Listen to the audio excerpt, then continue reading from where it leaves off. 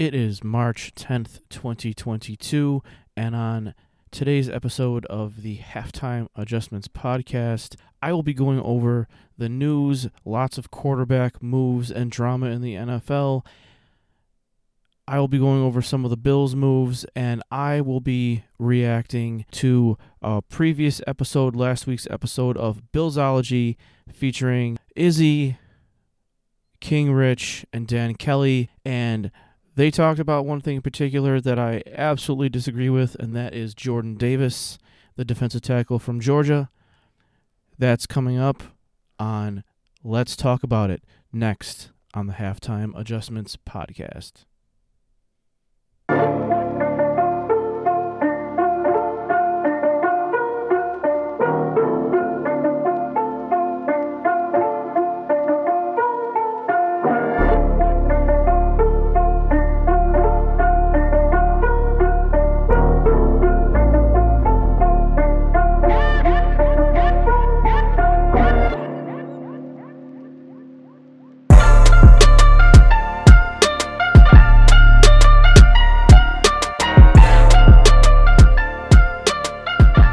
Mafia, what is up? And welcome into another episode of the Halftime Adjustments podcast.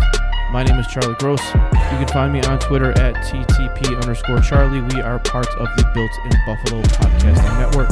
And as I mentioned in the intro, lots of quarterback moves in the NFL.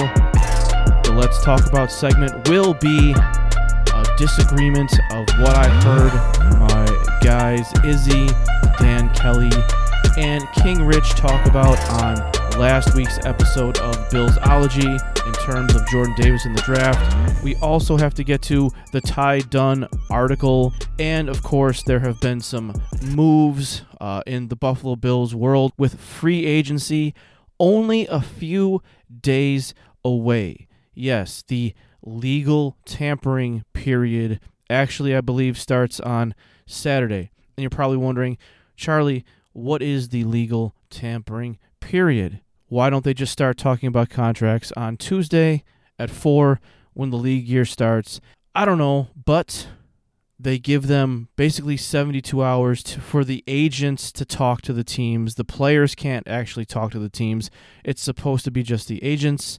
The agents negotiate a contract with the team. So all this weekend, if you're big into team building, you got a lot of hope for your team, all kinds of stuff's going to be happening. You're going to hear about contracts for this guy and contracts for this guy. And then at Tuesday at 4 o'clock, they'll all become official. So it's going to be a very crazy weekend on NFL Twitter. Things are going to be moving fast. They're going to be happening fast.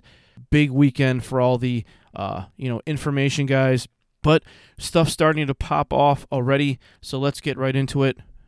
First and foremost, Aaron Rodgers not going anywhere, staying in Green Bay. Conflicting reports about the contract. Ian Rappaport claimed it was a 4-year, $200 million deal with $153 million guaranteed. I suppose that's what you'd expect for a 4-time NFL MVP. Pat McAfee then contradicted that and said, while yes, Aaron Rodgers is going back to Green Bay, his sources tell him that there's no contract that's been agreed to. And if you're wondering who Pat McAfee's source is, it's Aaron Rodgers himself. Aaron Rodgers is very close with Pat McAfee and some of the guys who come on his show. So obviously that was Aaron Rodgers calling or texting or emailing maybe Pat McAfee directly. Anyway, regardless, Aaron Rodgers is going back to Green Bay for at least a year, maybe 2, maybe 3. Who really knows? The Green Bay Packers have officially franchise tagged Davante Adams, the wide receiver. So that's news that is already happening. Obviously, we're going to have to wait until March 16th at 4 o'clock, or maybe a little bit before that, to start hearing what numbers the contract is. But I think it's a good move for Rodgers, certainly, to stay in the NFC. If I were the Packers, I would have traded him because I think that he's a distraction and he's selfish and annoying. But there's no denying that he's also an incredible quarterback. So what do you do? And, of course, perhaps the biggest news in terms of quarterback in a blockbuster trade The Denver Broncos, who had one of the best rosters in the NFL, aside from the quarterback position, they have traded for Russell Wilson. The Denver Broncos receive Russell Wilson and a 2022 fourth-round pick. They send the Seattle Seahawks quarterback Drew Lock, defensive lineman Shelby Harris, tight end Noah Fant, former first-round pick tight end Noah Fant from a few years ago, a 2022 first-round pick, a 2023 first-round pick, two 2022 second-round picks, a lot of twos in there, and a 2022 fifth-round pick. I was kind of surprised. I think that's maybe more than I was expecting, but the AFC West now with Russell Wilson, Derek Carr, Pat Mahomes, and Justin Herbert becomes the best quarterback division in the NFL, and I'm really happy that Russell Wilson went there because it means there's more of a chance for the Chiefs and Pat Mahomes to lose more games. Such a brutal division. They're going to just kill each other for the next couple of years, hopefully, in that division. And I joked, anyone who knows the history of the Seattle Seahawks drafting, they always draft weird guys. They always seem to draft a guy who every single person had valued as a third-round guy, and they're drafting him in the first round. So the joke, obviously, is that they didn't really send 2 firsts and 2 seconds. They just sent 4 third-round picks because the Seattle Seahawks are probably just going to draft some guy that they could get in the third round because they just don't have any idea what they're doing. But I guess that's neither here nor there. Russell Wilson has been traded from Seattle to Denver. So in my mind, that makes Denver a top 4 team in the AFC, probably top 5 or 6 team in the league. They become instant Super Bowl contenders, obviously instant AFC championship contenders, and hopefully they'll beat the Chiefs a few times. Hopefully. So a few Bills notes here in terms of who's been released and how we're going to clear salary cap. Things are still up in the air, obviously, with Cole Beasley seeking out his trade that he wants. But the Buffalo Bills have released A.J. Klein, and they have released John Feliciano.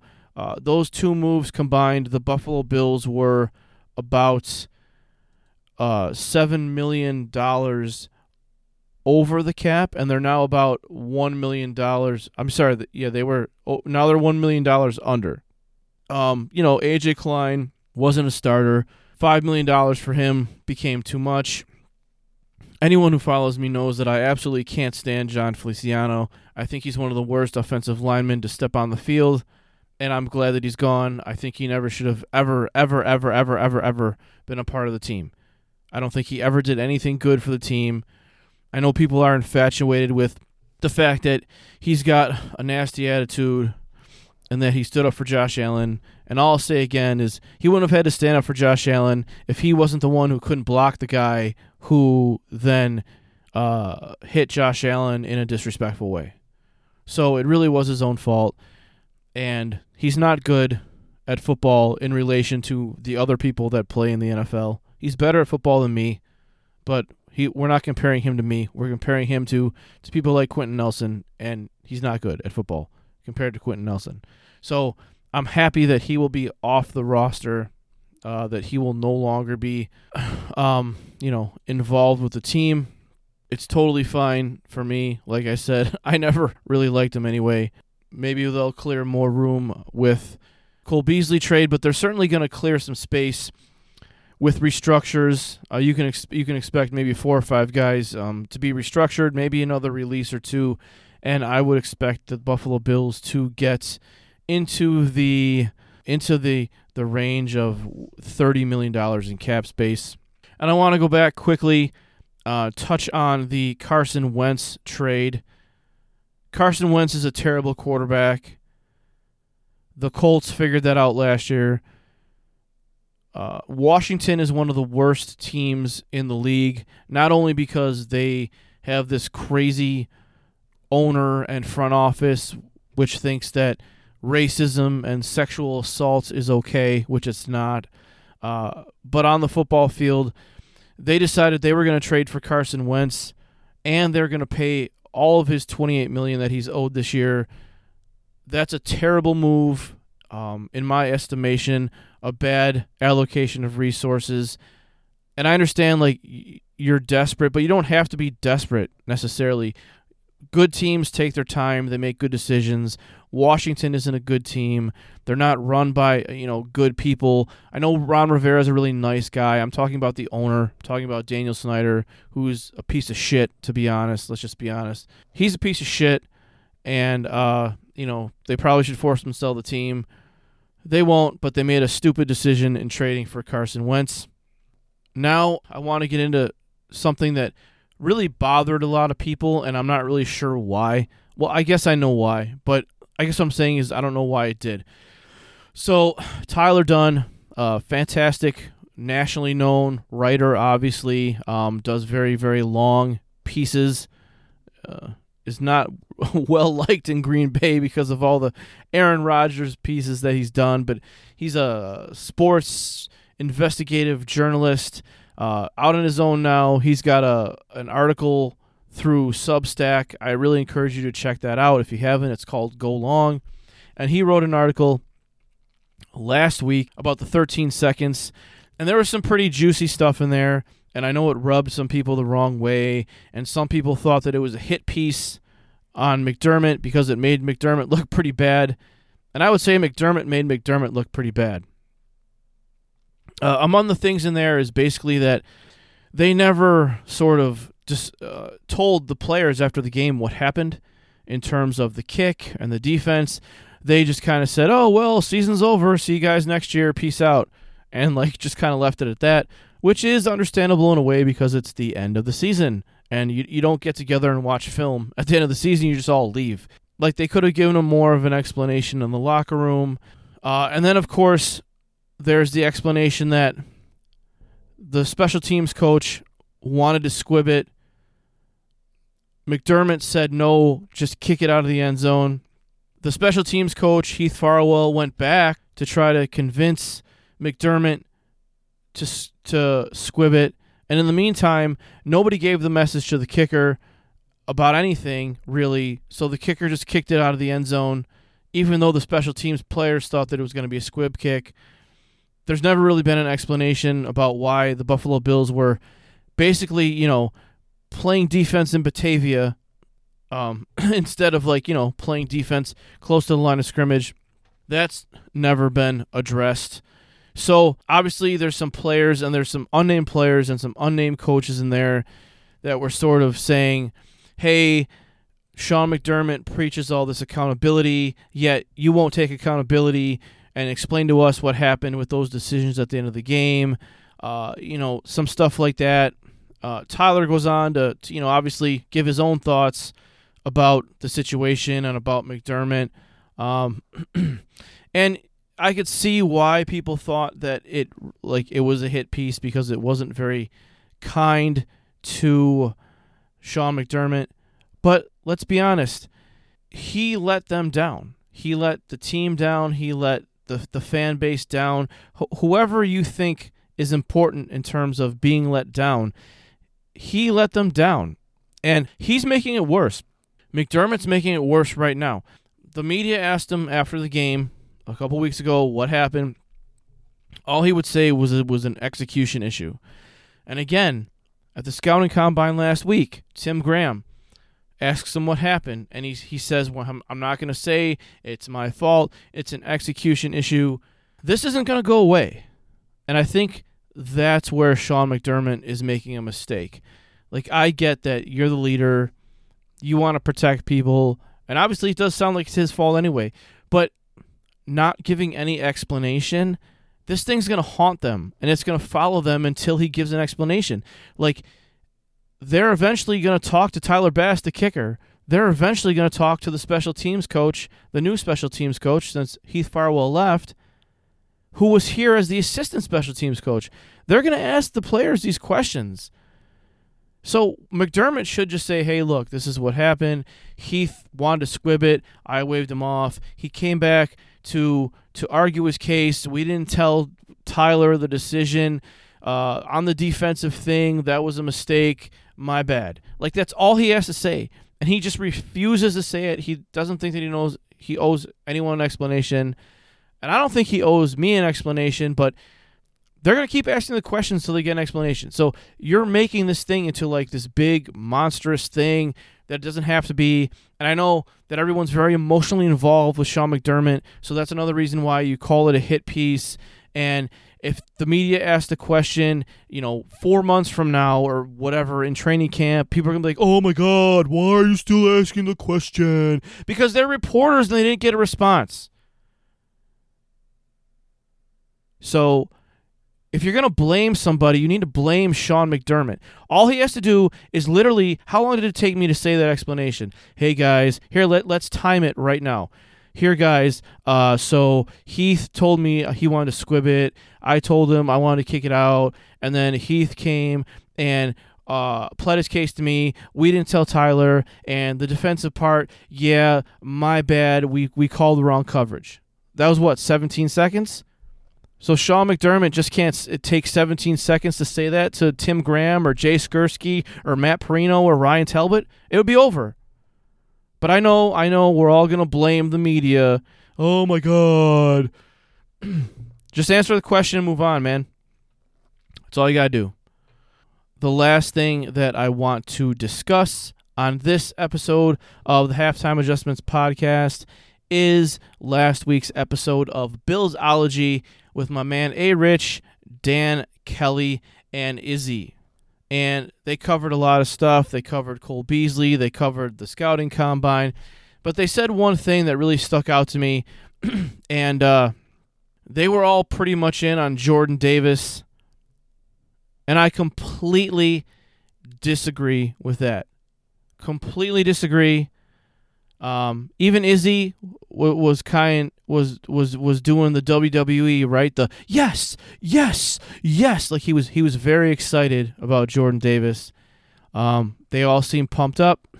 I disagree, and so of course now we have hit the time of the episode where we're gonna talk about it.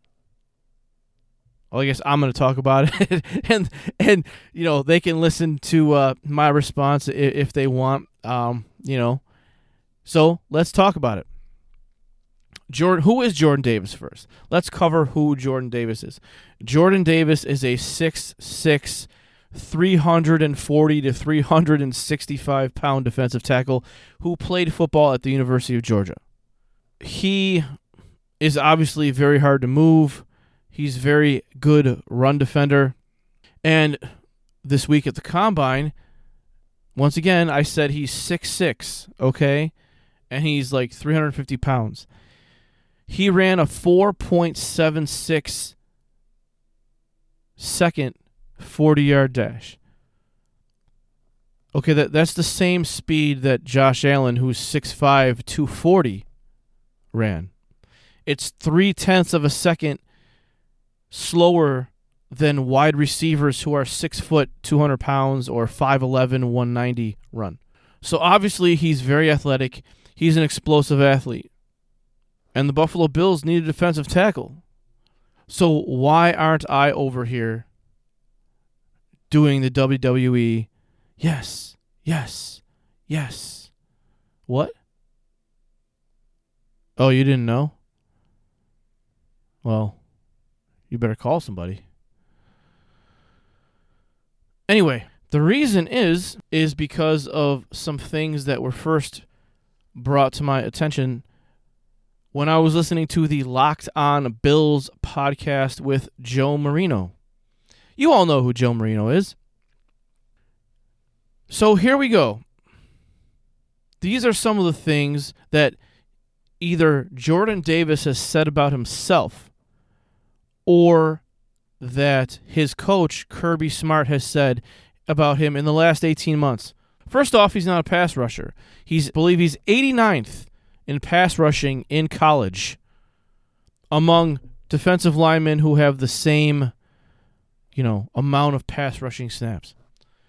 He admitted he has a sweet tooth and he hates veggies. And you're probably thinking to yourself, well, I have a sweet tooth and I hate veggies. Okay, well, you're not going to get paid millions of dollars to play in the NFL. Kirby Smart, the coach, said about Jordan Davis in spring practice of 2021. Jordan's biggest issue is weight control, and we have to get him to cut some more weight for him to be elite. Teams will neutralize him by spreading out the ball and going at a faster tempo, and he can't keep up. Jordan Davis himself said that he came back to Georgia because he wanted to win a national championship and he wanted to prove to everybody that he could keep his weight under control. He only played 25 plays per game on average. He also says that he's not a 3-down player. He said, my job, quote, my job isn't to play third down, it's to get to third down. And I know you're listening to this as a Bills fan, and you're saying to yourself, okay, well, McDermott has the rotation and this and that, the other, so whatever. Okay, well then why are we going to take that guy in the first round, though? You're going to take a player who admittedly only is interested in playing 2 downs, has weight issues, has motivation issues, and you want the Buffalo Bills to take this guy in the first round. Okay, there's no guarantee that they're going to sprinkle the magic process dust on him when he walks through the doors at Orchard Park and suddenly he's going to be motivated. These are the kinds of things that has a player fall. I don't know if I touch this guy in the first 3 rounds. He's got bust written all over him. Honestly, I don't want him on the team. So for you to say, oh, if he's there at 25, let's take him, or the guys on Billsology were even saying, oh, maybe we trade up a couple. What? I completely disagree. Not for this guy. He's lazy. He's unmotivated. He doesn't take stuff seriously enough. And he obviously doesn't have any, regard for his diet. Like, the process can only do so much. And I know you're all saying, well, the Buffalo Bills, the culture, the process. Why is Josh Allen good? Who gets credit for Josh Allen being good? Is it the process alone? How much percentage do you put on the process? 50%? 40%? How much credit do you give Josh Allen for what he did in the offseason with Jordan Palmer? That's at least 50%. What about Dawson Knox? Dawson Knox went to Tight End University. How much is that? How much did his offseason this season help him? 30%? Okay. And you want to take a guy who has a sweet tooth, hates veggies, can't keep his weight under control, only wants to play 2 downs, and you think like just the process is going to fix him? I just gave you 2 examples of 2 players who had to work in the offseason to get to where they are. You think Jordan Davis is going to work in the offseason? Maybe. But he doesn't have a track record of doing it. So I think it's crazy to even consider him in the first round. And honestly, like I said, I wouldn't really consider him in the first 3 rounds. And quite frankly, don't even want the guy on my team. There's other defensive tackles who can do more than him and who I haven't heard problems about his weight and that he, likes to eat too much cake. So while I appreciate the guys who are on Billsology, I cannot get down, I cannot vibe with this Jordan Davis take. There's too many red flags there for me. Too many red flags. If he's there in the 4th round, I'd consider it in the 4th round, but not before then for sure. The blue cheese couldn't save you, John Feliciano. That's it for me, guys. Appreciate you guys listening.